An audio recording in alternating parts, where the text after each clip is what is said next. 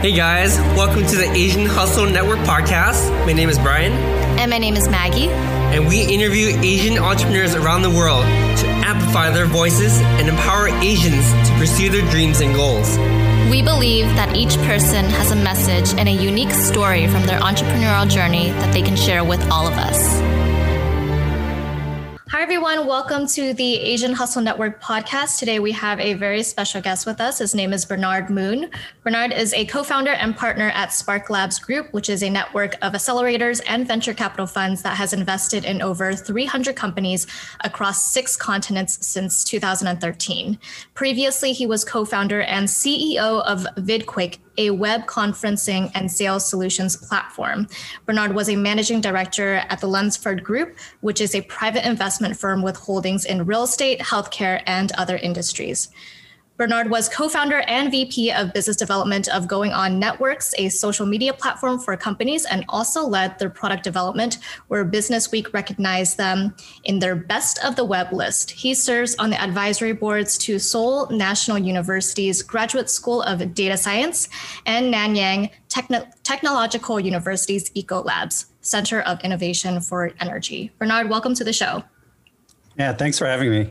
Bernard, you are so impressive. Like just looking through your bio and your LinkedIn and everything, you want to hop right into it. What was your upbringing like that helped influence you to become the person that you are today?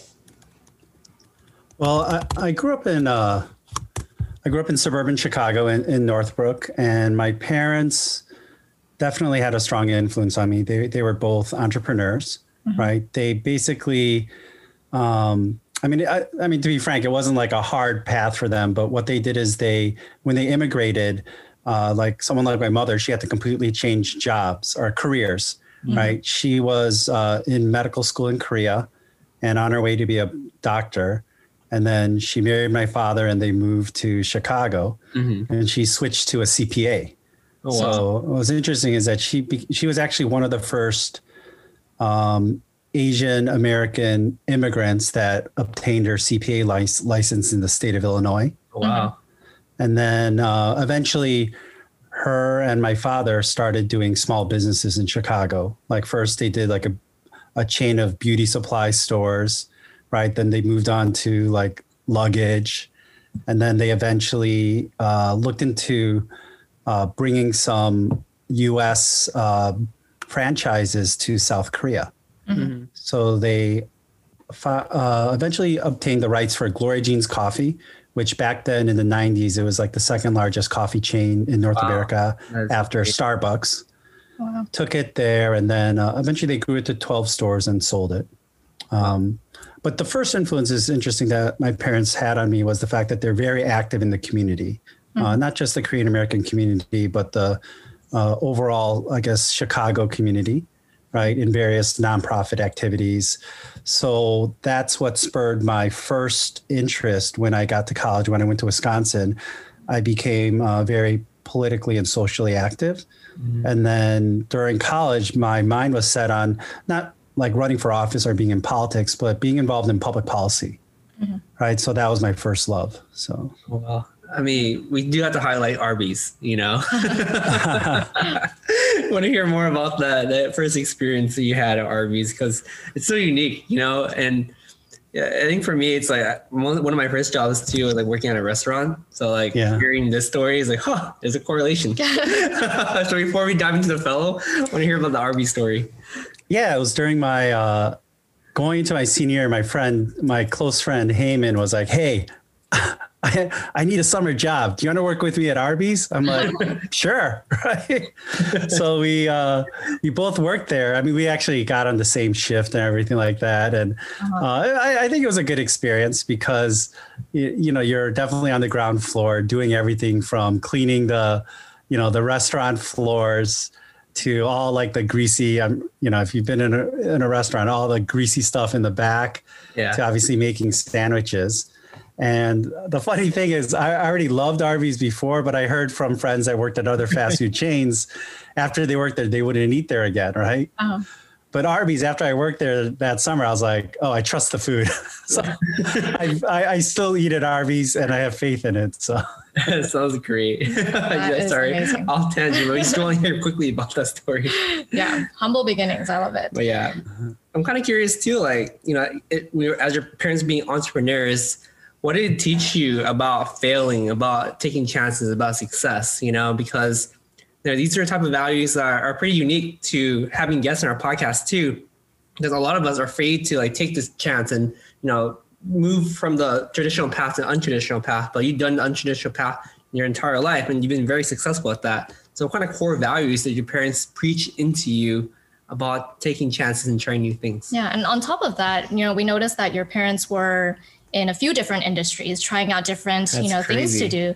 So I think a lot of people have this, misconception going into entrepreneurship that they have to like nail it down right.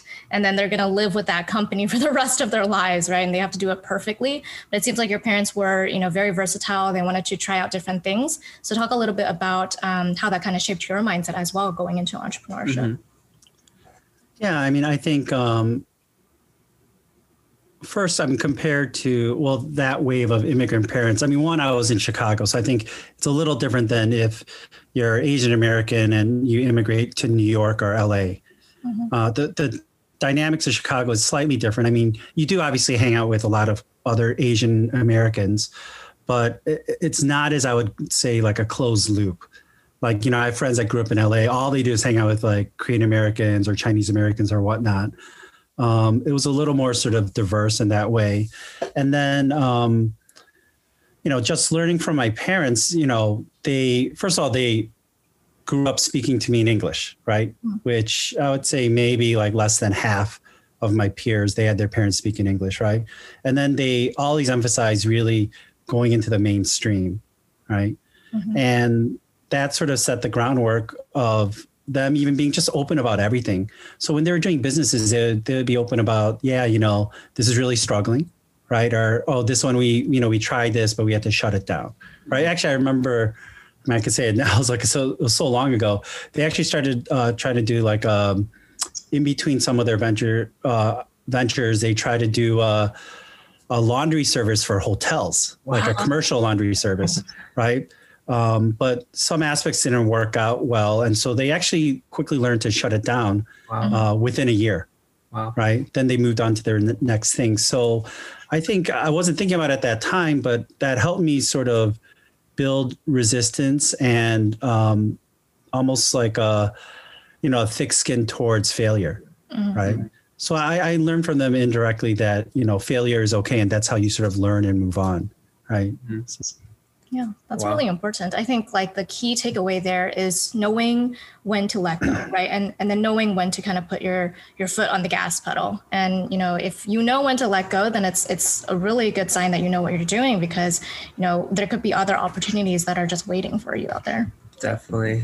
Yeah, let's dive deep into your first getting involved with politics, getting involved with activism. And how did that lead you down the path of eventually becoming an entrepreneur and a venture capitalist like you are today?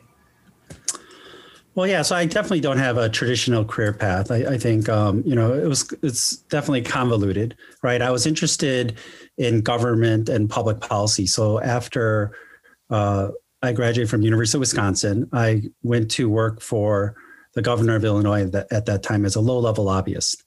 And my objective actually at that time was, hey, if I find that I could work in this environment and not become jaded, right, then I think I could stay within this career path. And, I saw a lot of things behind the scenes, even as a low level person, just because I think I had good access, good mentors at the time. Mm-hmm. Definitely the world of state and local politics is very corrupt in various ways. It's good too. There's a handful of people that are looking out for good, mm-hmm. but then there's also a lot of people that are just trying to sort of, grease their own wheels and just be part of a machine, right? And so it was interesting just seeing the dynamics of politics, especially related to a city like Chicago, right? Mm-hmm. It's definitely old school politics. And then, you see a lot of old practices that have probably been around for over 100 years. Oh, wow. So after that, I found out about this Choral Fellowship. So I decided to apply, and luckily I got in. At that time, they only took 48 people nationwide. Wow. It's a very strong alum of current and former congressmen and senators, right? And a lot of people that are active in politics and government. So I got in. At that time, there was 4 locations, and I got into the St. Louis Center. So I moved to St. Louis for a year. It was a very intense program. I still say that it was the second best career experience for me after my first startup, right? Because we're literally for this, it's interesting for a public policy fellowship. I was working like 70, 100 hours a week. It was very project oriented, and they put you in different sectors of government. Different sectors of society, not just government. So it was like you had a government placement, you worked in a corporate setting, you worked for a labor union, right? You work for a nonprofit, right? And then we got high level access to interview. So that's what we also learned, is how to question things and question people, right? So that was a core principle of the fellowship. And, that's where we actually met like President Clinton at that time, Al Gore. We met the president of McDonnell Douglas, which is a major airline manufacturer at that time before they got acquired by Boeing. The mayor of St. Louis. I mean, it just gave us incredible access to a lot of leaders where we could learn different leadership styles. So that's what it was, basically a leadership and public, a public fellows program, right? Where you learn leadership from different people. After the Choral Fellowship, I went to graduate school at Columbia, and I was there for 2 years, but it was during the first internet boom. I was there 96 to 98.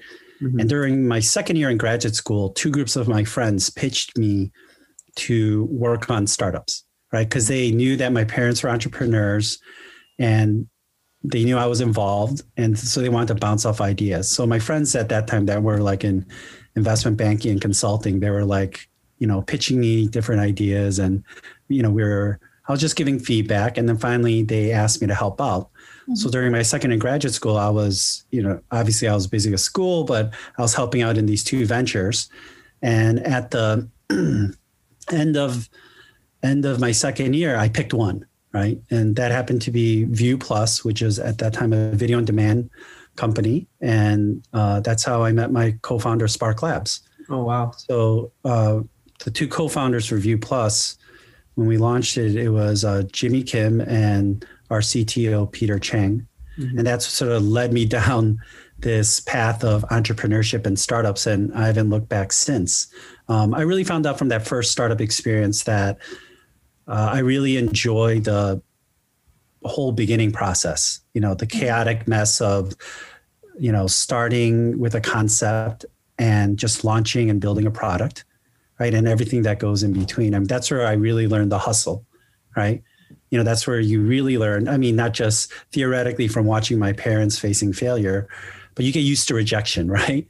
At that time, there weren't as many active, angel firms or angel investors, right? So we were, pitching like hundreds of people to invest in our company, right? And getting so many rejections. And even on the product side, pitching so many companies, begging them to partner with us. Obviously, we didn't tell them we're begging, but we're begging them to partner with us. And it was a great learning experience, right? I mean, we put in our own savings. We begged our parents for some money, but it's a story I commonly tell. Like Jimmy at that time, my co-founder, he flew in from Korea because we were developing the technology in Korea. I remember we're on a computer, literally going to credit card sites and applying to like 20 different credit cards, right? So at that time, we were putting, a lot of debt on credit cards too, to build our company.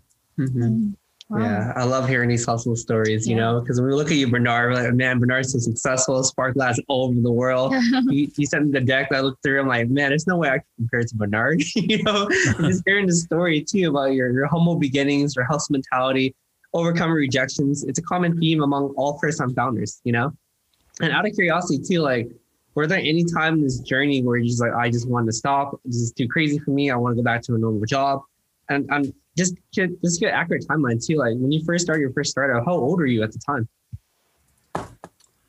Oh man, I'm blanking out on my age, not on purpose. Wait, no, it was how old was I? 20. Wait, so I was.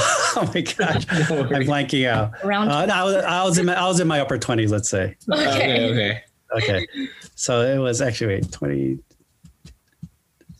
Yeah, I was in my upper 20s during the first startup, right? Like around 28. But you were asking about.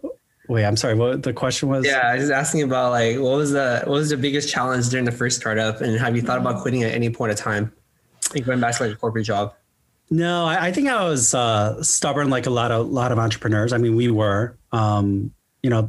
There's a funny story because also one of those times when Jimmy came over and we're pitching for investors and partnerships, right? At that time, we didn't. I think we had like a small amount of capital, maybe, right? And we had obviously like credit card debt and everything, and we were fundraising, and after like 6 months in, my dad calls me in, right? And even though I'm an adult at that time, my dad still sort of struck a little fear in me, right? He's also, I'm like 6'1" at that time, whatever. I was like 220, but my dad's also 6 feet, but he's wider. He's actually very built, right? So he has a physically commanding presence, and he calls me in and he's like, Bernard, you've been at this for 6 months. You haven't raised any money yet, right? or barely anything. He's like, business is like poker. You have to know when to quit. Right. And the funny thing is, if you ask my co-founder, Jimmy, he was actually in the other room trying to go to sleep, and he hears this conversation, and he said he couldn't sleep all night because he felt this like weight of my dad's guilt on him. Like he was like rolling around, tossing in bed. Right. He's like, oh man, we have to close. And I remember I told my dad, I'm like, look, Dad, I understand it's fair. You've been, supporting me in this. I'm in a lot of debt, give us 4 more months. Right. And that's basically, and he's like, he tried to push back, but he knew and saw the determination, right, that I had. And then, eventually we closed our, we closed our angel round, right? And that's what sort of led us to the next stage, right? Which was, we closed about 600,000 in angel funding. Wow. Right. So that it was definitely a long haul after like almost a year of pounding the pavement. And then we, got terms to, it was a combination of things that we were doing at the time, but terms for 33 million. Wow. That's insane. That was about a year after the funding, but that was like during like the whole, obviously like internet boom. And, we got this large commitment, but the funny thing is then when we were building our platform, it was basically, it was a video on demand platform for cable and satellite systems, right? So as background, back then, what we take for granted, like Netflix on the internet, but it was actually even video on demand, like instant viewing on cable boxes was super expensive, right? In the 90s, actually, to build out the infrastructure, it cost almost, let's say, $1 million per home back then, right? So it was super expensive. So we found the intermediate solution where you basically tier it and you stream the content into these set-top boxes with hard drives, right? And this is actually before even, I don't know if you remember TiVo and Replay. Yeah, I remember that. Came out, right? And then set-tops actually all of a sudden, they were building them out with hard drives and memory. So we were talking at that time to the leading set-top box manufacturers, General Instrument and Scientific Atlanta. And, we got into their partner program, and initially they told us that their set-tops, this new generation of set-tops with hard drives, right, that could store things, would come out in 6 months, right? Then they extended it to a year plus. So we just got this money, and they're saying that we wouldn't be ready to launch for a year out. Oh, wow. right? So we didn't know what to do at the time. We were debating back and forth. I remember like intense debates with my co-founders, Jimmy and Peter.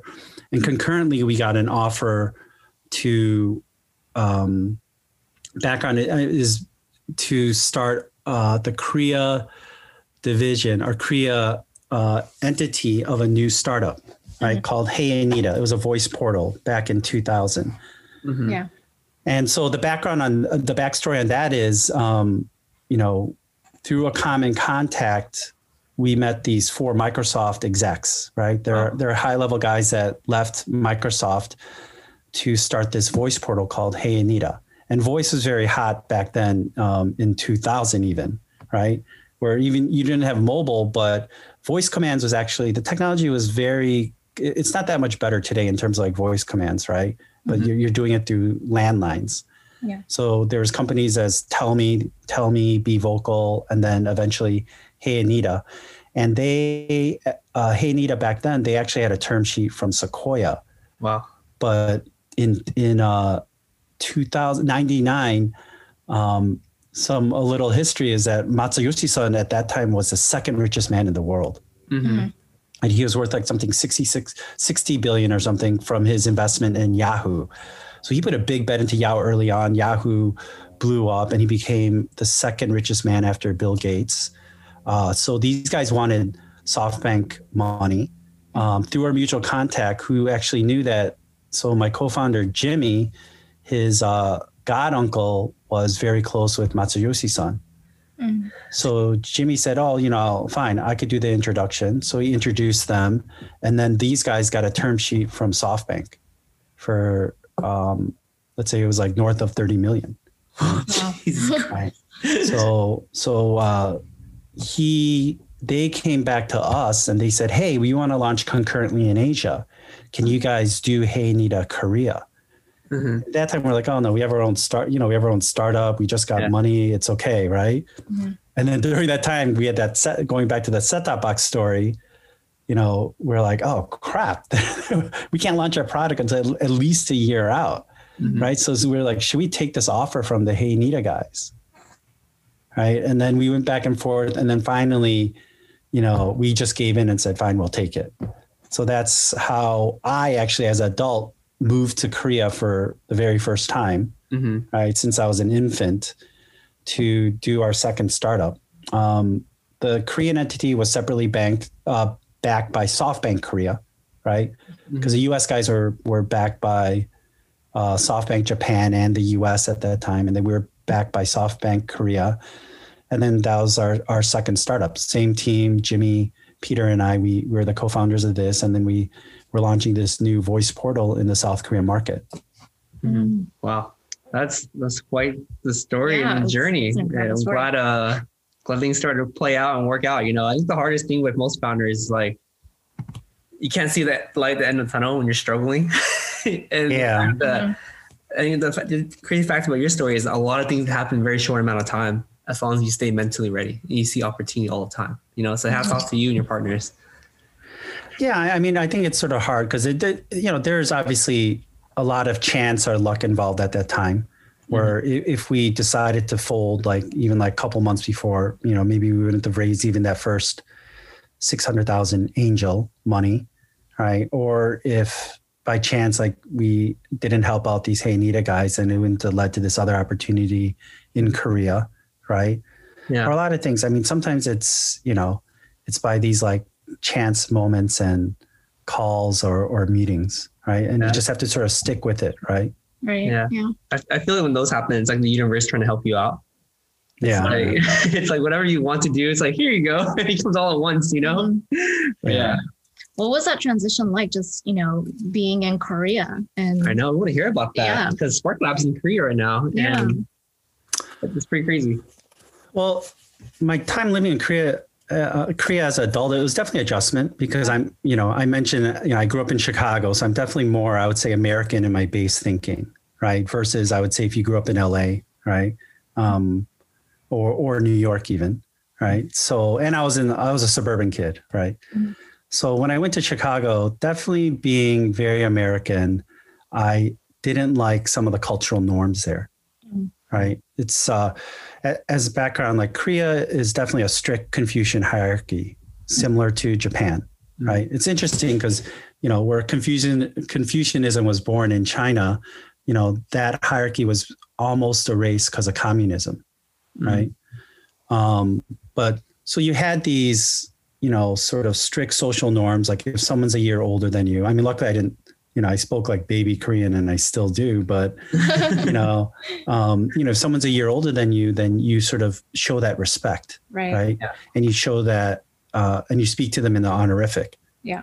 So when I went there was already some, friends or acquaintances that I knew that moved to Korea because the first wave, I would say in the 90s, a lot of Korean Americans went there to teach English, right? But in the late 90s, it was a shift where a lot of white collar professionals started coming into the Asia or the Korean market, like Korea, Hong Kong, Japan, right? A lot of the banks and consulting firms, they had Asian Americans. Now they could transplant to Asia, right? So that was an interesting time. And so even my friends that were fluent in Korean, they told me that they would speak in English, right? To level the playing field because they were younger than most of their either clients or counterparts, right? And so initially I would say I was resistant because I saw, and I still sort of do see this Confucian hierarchy as I call it the crutch for the weak, right?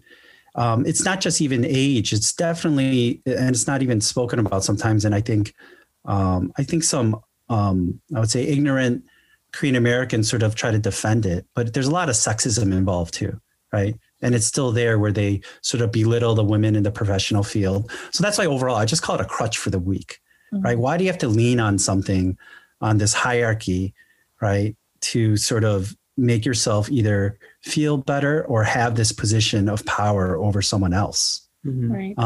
Some of it is cultural, and I'm not saying everyone abuses it, right? But there's definitely abuse, right? And I think everyone has insecurities, and when you have these insecurities and you have this power, I think you leverage it at times, right? So that's something that I definitely was against, but I had to adjust, right, and not be so brash because when you're younger, you're definitely more brash and confrontational, at least, or I was, right? And I was like, oh man, they have to earn my respect, right? Like they can't like talk like that or whatever, But then I think I settled down and tried to, be more in flow of the culture, but not accept the things that I disagree with. Right. Yeah. Very interesting. I love that. Yeah. Yeah, I do want to kind of highlight you starting Spark Labs Korea back in 2012.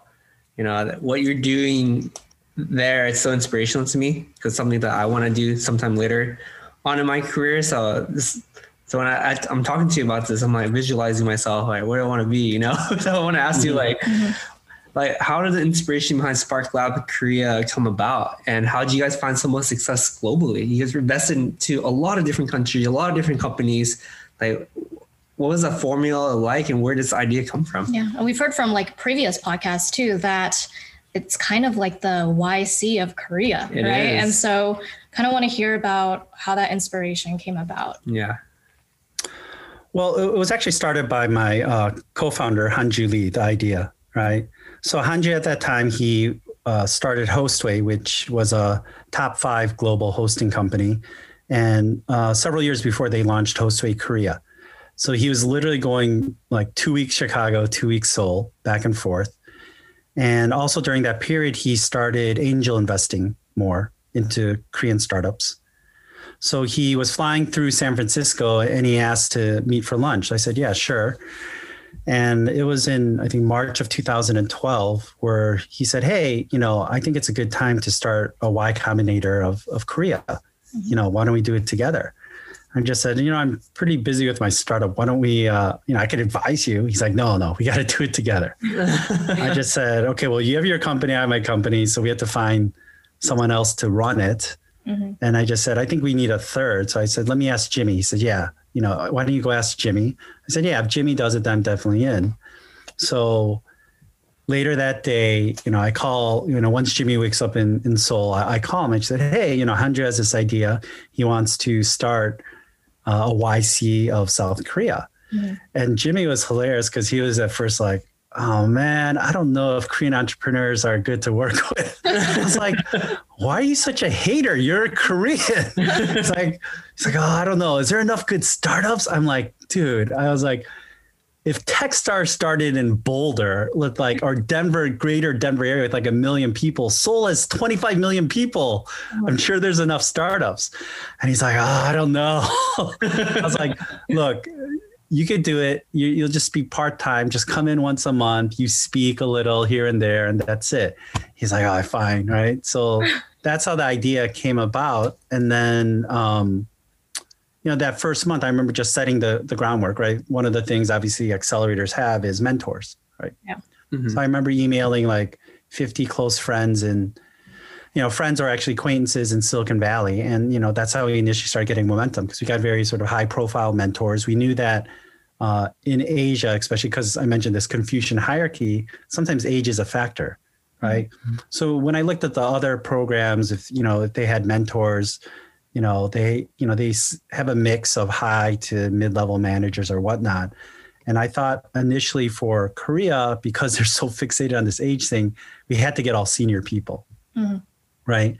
So that's why we got a lot of successful entrepreneurs or senior execs at tech companies as mentors. And then Jimmy, it was interesting. Jimmy, had an idea. He's like, hey, why don't you try to target some of like these, big names in tech? Mm-hmm. And I just said, well, I don't know. I didn't see any accelerators with like advisors or anything. He's like, no, let's do it. It's good marketing. Right? So I said, okay, fine. So, that's when, I started contacting some people. And luckily at that time, my wife was at Google. So she was at Google for 9 years. Mm-hmm. 2 out of the 9, she sat actually right next to Vint Cerf, wow. one of the fathers of the internet. Mm-hmm. And so I asked Vin, I'm like, hey, this is Christine's husband. We're still launching this accelerator. Can you be an advisor? Right. Mm-hmm. He said, sure. So I was very lucky and very fortunate that he liked my wife. Right? Wow. So Vint came on as an advisor, and then it just sort of rolled from there. I met Mark Cuban years before at a technology conference, got Mark Cuban on board. Ray Ozzie, who was CTO of Microsoft at that time, he came on board, Tom Peters, and it just started rolling. And then in the fall, we launched the program. Our target was small, like 6 companies, right? And it was interesting because there was this range even of bootstrap. Even for our first batch, it was bootstrap to a company, a startup that raised a $3 million Series A. Mm-hmm.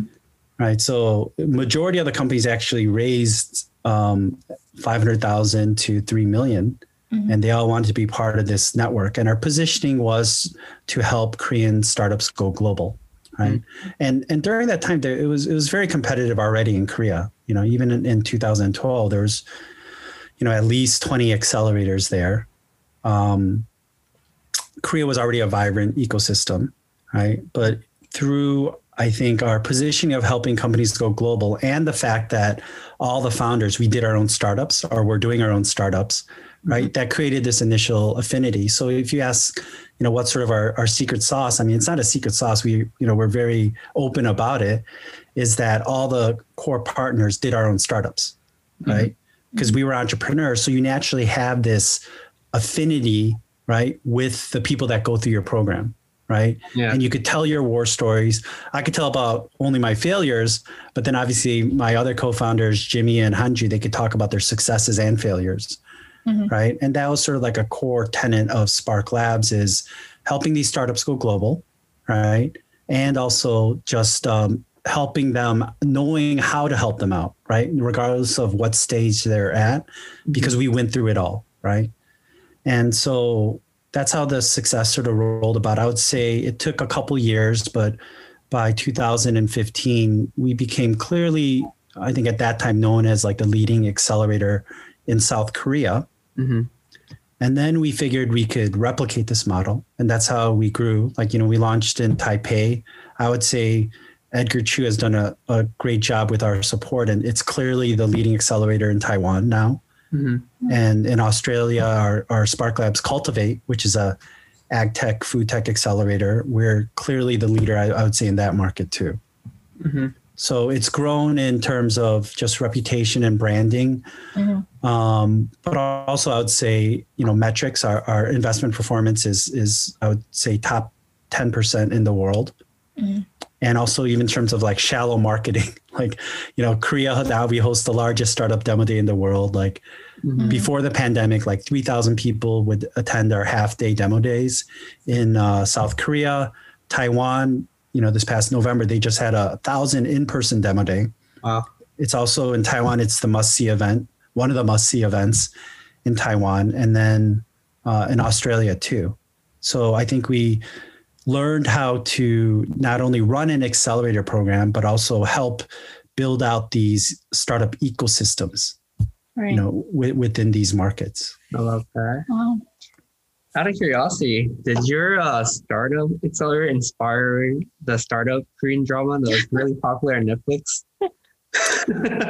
Yeah, I don't know if you know, but we were actually the official consultants. Yeah. Oh, wow. I don't know why I remember seeing some similar logos to your deck that you sent me with the Korean drama I was watching. So I wanted to ask this question. Yeah, because I've heard that their drama is actually based off of a true accelerator. Yeah. Like an actual accelerator.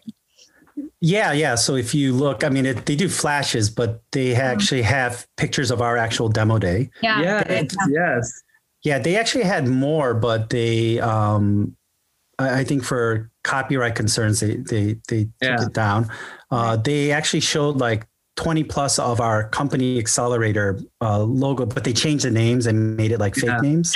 You could tell it's our portfolio companies. Yeah. And then we had some product placement. So, taking a step back. So the year before they started showing it on Netflix and in Korea, they approached our partner, my partner and colleague, Eugene Kim, who is the managing partner for Spark Labs Korea. They asked him to consult.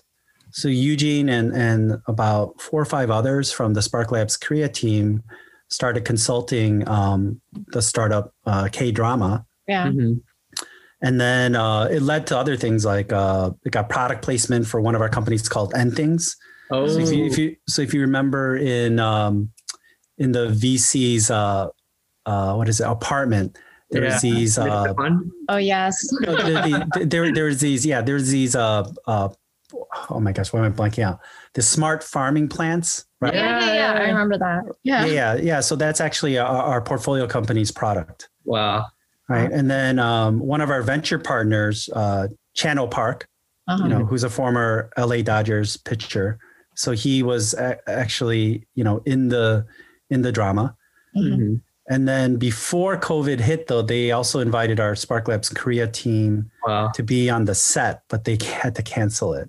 Right? So I was guessing maybe Eugene or someone might have gotten a short, a brief cameo or something. I mean, who knows? But yeah, so we were the official consultants for it, and then they definitely gave various I would say hat tips to us during the show. So I knew it, and I had to confirm this podcast, and we confirmed it. Thank you, Bernard. So awesome. Yeah, and for you guys who don't know what the drama we're talking about, a startup, it's a Korean drama on Netflix. Check it out.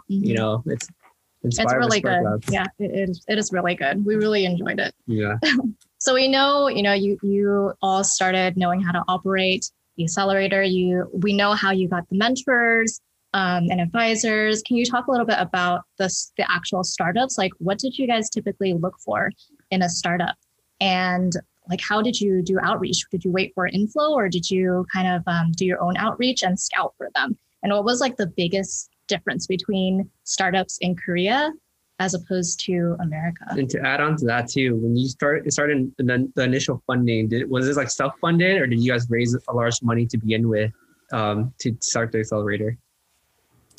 So we structured it as a fund. So it's a small fund. So most accelerator funds, I would say, are very small funds. You don't need that much capital. Excuse me. As background, I would say globally, most funds range from 2 million to 10. Okay. Right.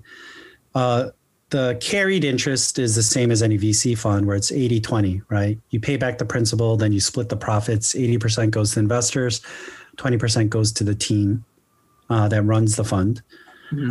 Accelerator funds are a little different in a sense where usually because it's a small fund, there's a lot of more operating costs for the accelerator, right? And it's more intensive than if it's like a regular VC fund because it's more program centered. So 50% of the capital raise goes to operations, right? It's like pay the staff, demo day, bring in speakers, et cetera. Right. So that's how we did initially raise a $3 million fund for Spark Labs Korea. Right. And then we started investing. Actually, I forgot the exact numbers. I think we were like YC. We invested 25K and then we upped it to 50. And now it's like 100,000 for up to 6%. Right. The initial, you'll hear this from like, I think any sort of VC, it's usually through personal network, right? And referral. And that's actually how we started out. A lot of the companies, we did do a PR blitz in Korea, and then we opened up the applications. But the strongest companies actually came from our network, right? So an example is like one of them is first batch was Nodi. It was an ed tech company. And that was actually referred by one of my friends. Another company, Ablar, it was funny. At that time, this well-known serial entrepreneur in South Korea, he asked me to be advisor. His name is Chester Rowe. Right? He actually was the first Korean startup. He co-founded the first Korean startup that got acquired by Google. And so he asked me to advisor and just said, hey, we're starting this new accelerator in a fund, so we can't take outside positions. He's like, why don't you be a part of it? Right? Then I could help you out. And so that's how we recruited that company for the first batch, right? So it was initially through personal referral, but now as our, reputation and branding grew, we do get like sometimes up to or over 400,000 applications, right? I'm sorry, 400. Sorry, not 400. 400. I'm sorry, 400. Okay, 400 applications. Sorry, I missed. 100 people reviewing that. More than that. 400,000. No, not 4. I'm sorry, I misspoke. So 400 applications for each batch, right? Which is twice a year. But then we also, that doesn't come through the online system. We have all these personal referrals, right? So now it's a mix of, sort of this accelerator machine and then referrals. And then we also get even not just direct referrals on our own network, but referrals now from the mentors. Yeah. Right. So that's the great thing too, is that as the mentors get involved and they love obviously helping out new entrepreneurs, they also like the program. Hopefully when they do like the program, they'll refer, startups that they know of. So it all happens once you start building out that ecosystem. And that's what we found out. It's really interesting thing to see. And it's exciting when we launch a new accelerator is that we definitely expand the network like tenfold, right? Because when we launch a new accelerator, like in Taiwan, we had Edgar, right? And then it was excuse to Edgar and I and others. We recruited all these mentors that wanted to help out Taiwanese startups.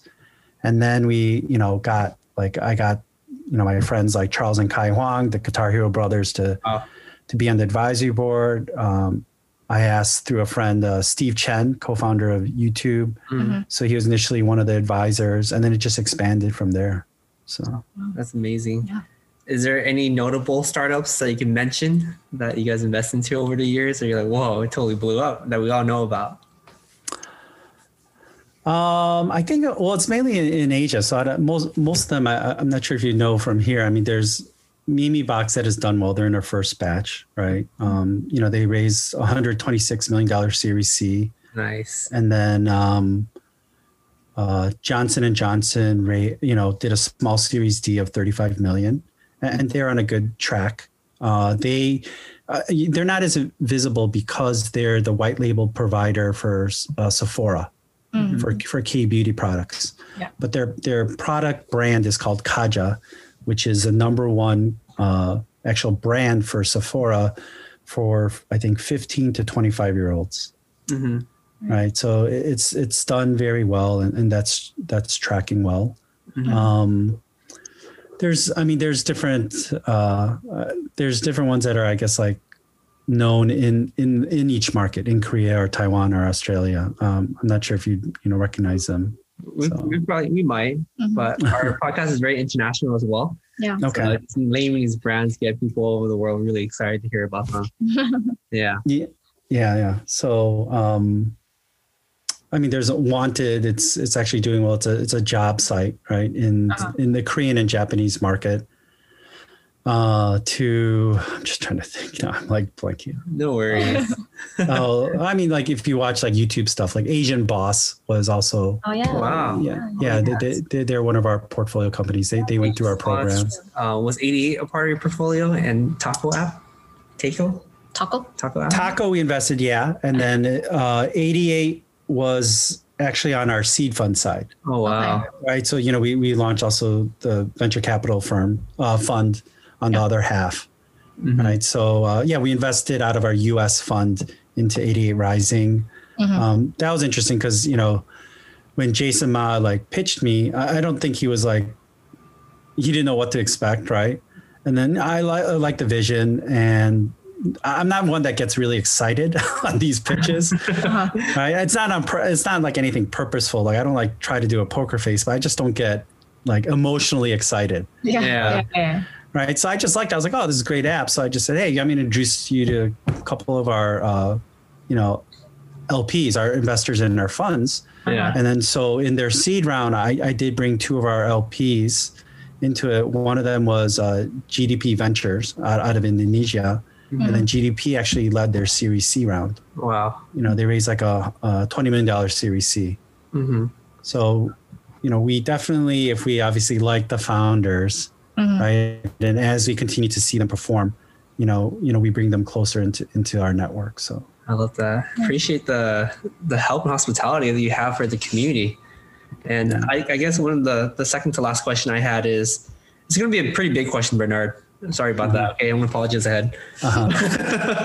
But what is your why and your vision of why you do everything? What's the reason why you wake up every morning, and just why do you do the things you do? Because you look at you were so successful already, and you've done so many different things. You impact so many different lives. But I want to understand, what is your why of doing everything that you do? Well, taking a step back, I don't know if I think I'm that successful yet. We think you're very successful, by the way. Yeah, you are successful. Okay. I think I just found what I'd like to do. And I'm not one of those that believes that you always have to sort of follow your passion, right? Yeah. Maybe towards the later end of your career you do, but I think early on, you definitely take sacrifices, right? But I think I was fortunate enough to, that I did find what I liked, right? In terms of sort of the startup sort of creation. And also what I didn't mention is one thing that Jimmy and I did also during all those startup years is help other entrepreneurs, right? We always gave free advice to other entrepreneurs, like what to do and what not to do, right? And tell them our war stories. So when we launched Spark Labs, we joked around, oh, this is what we're doing, but we're just adding a check. We're adding a $50K check out of our accelerator or $1 million check out of one of our VC funds. Mm-hmm. And so I think that's what keeps me excited, right? Because I enjoy just helping other people, right? And it just happens that, I'm writing a check for them, but, I was already doing it for 20 years for free, right?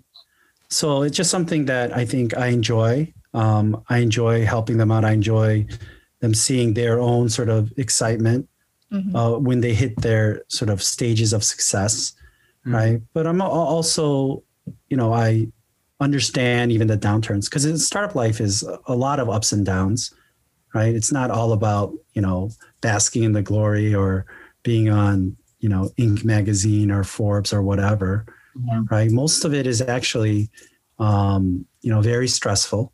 Right. It's a lot of rejection. It's a lot of failure.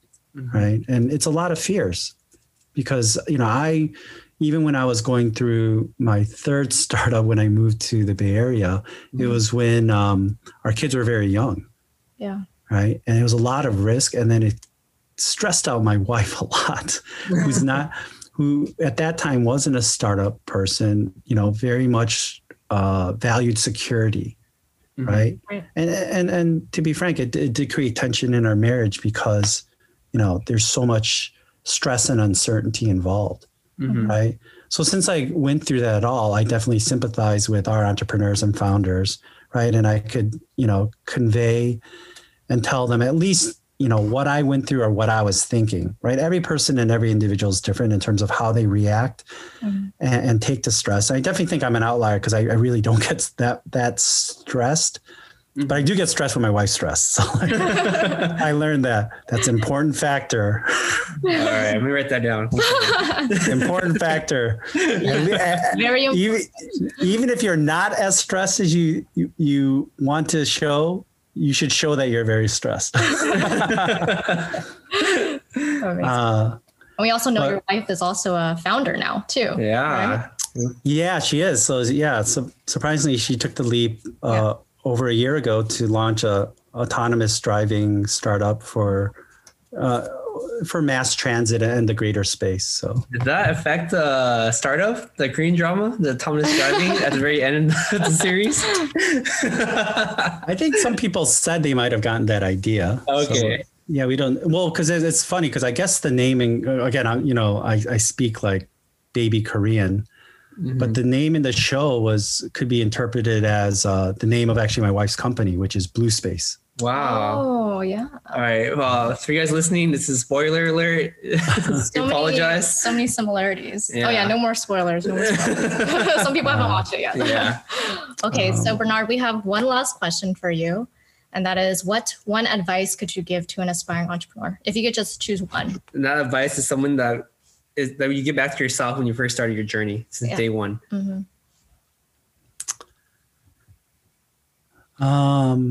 Okay, let me think about this. Advice.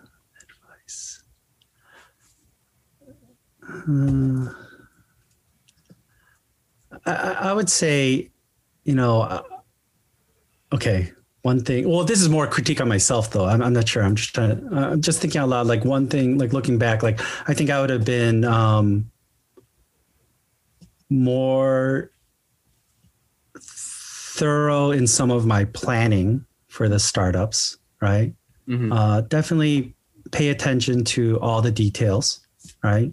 Mm-hmm. And then I would say also just, enjoy the moment more, mm-hmm. right? Whether it is good or bad, definitely be more self-reflective and learn from the situations that you're in, right? Because everything becomes a blur when, in life and when you're doing a startup, right?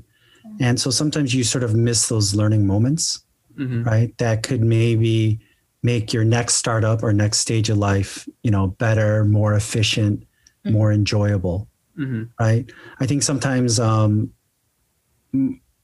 especially myself, but I think people in general, sometimes you just are in this blur of life, right? And you just don't pause and think about either yourself or how you could react, right? Or how you could improve yourself or how you could treat people better, right? Mm-hmm. And those are some things. I'm not a person that regrets, I would say, my past or look back too much, right? But mm-hmm.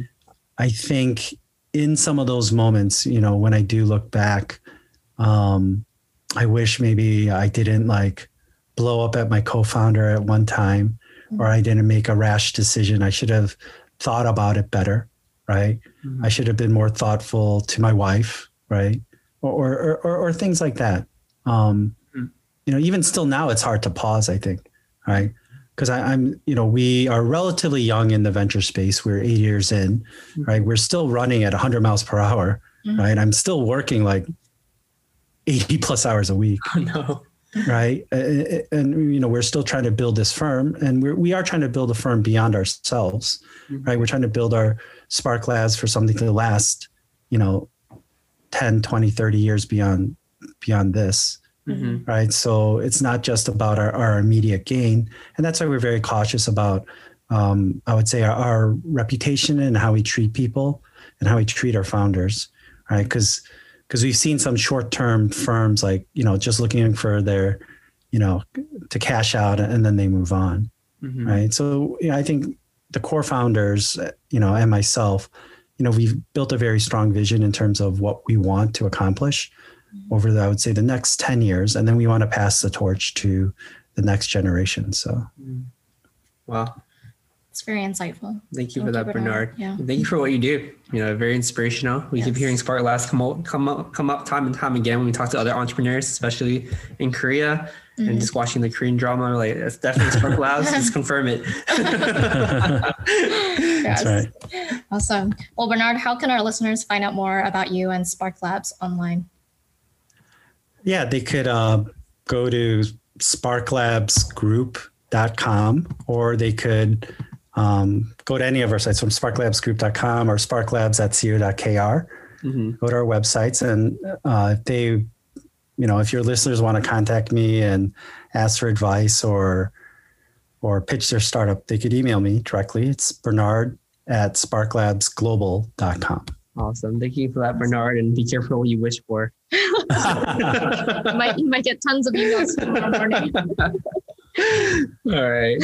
Thank you, Bernard, and thank you for your time. Yeah, thank you, Bernard. Okay. Thanks, Maggie. Hey guys, we hope you enjoyed this episode. Please subscribe to the show. We would like to get to the top 10 on iTunes, so be sure to leave us a 5-star review. We release an episode every single Wednesday, so stay tuned. Thank you guys so much.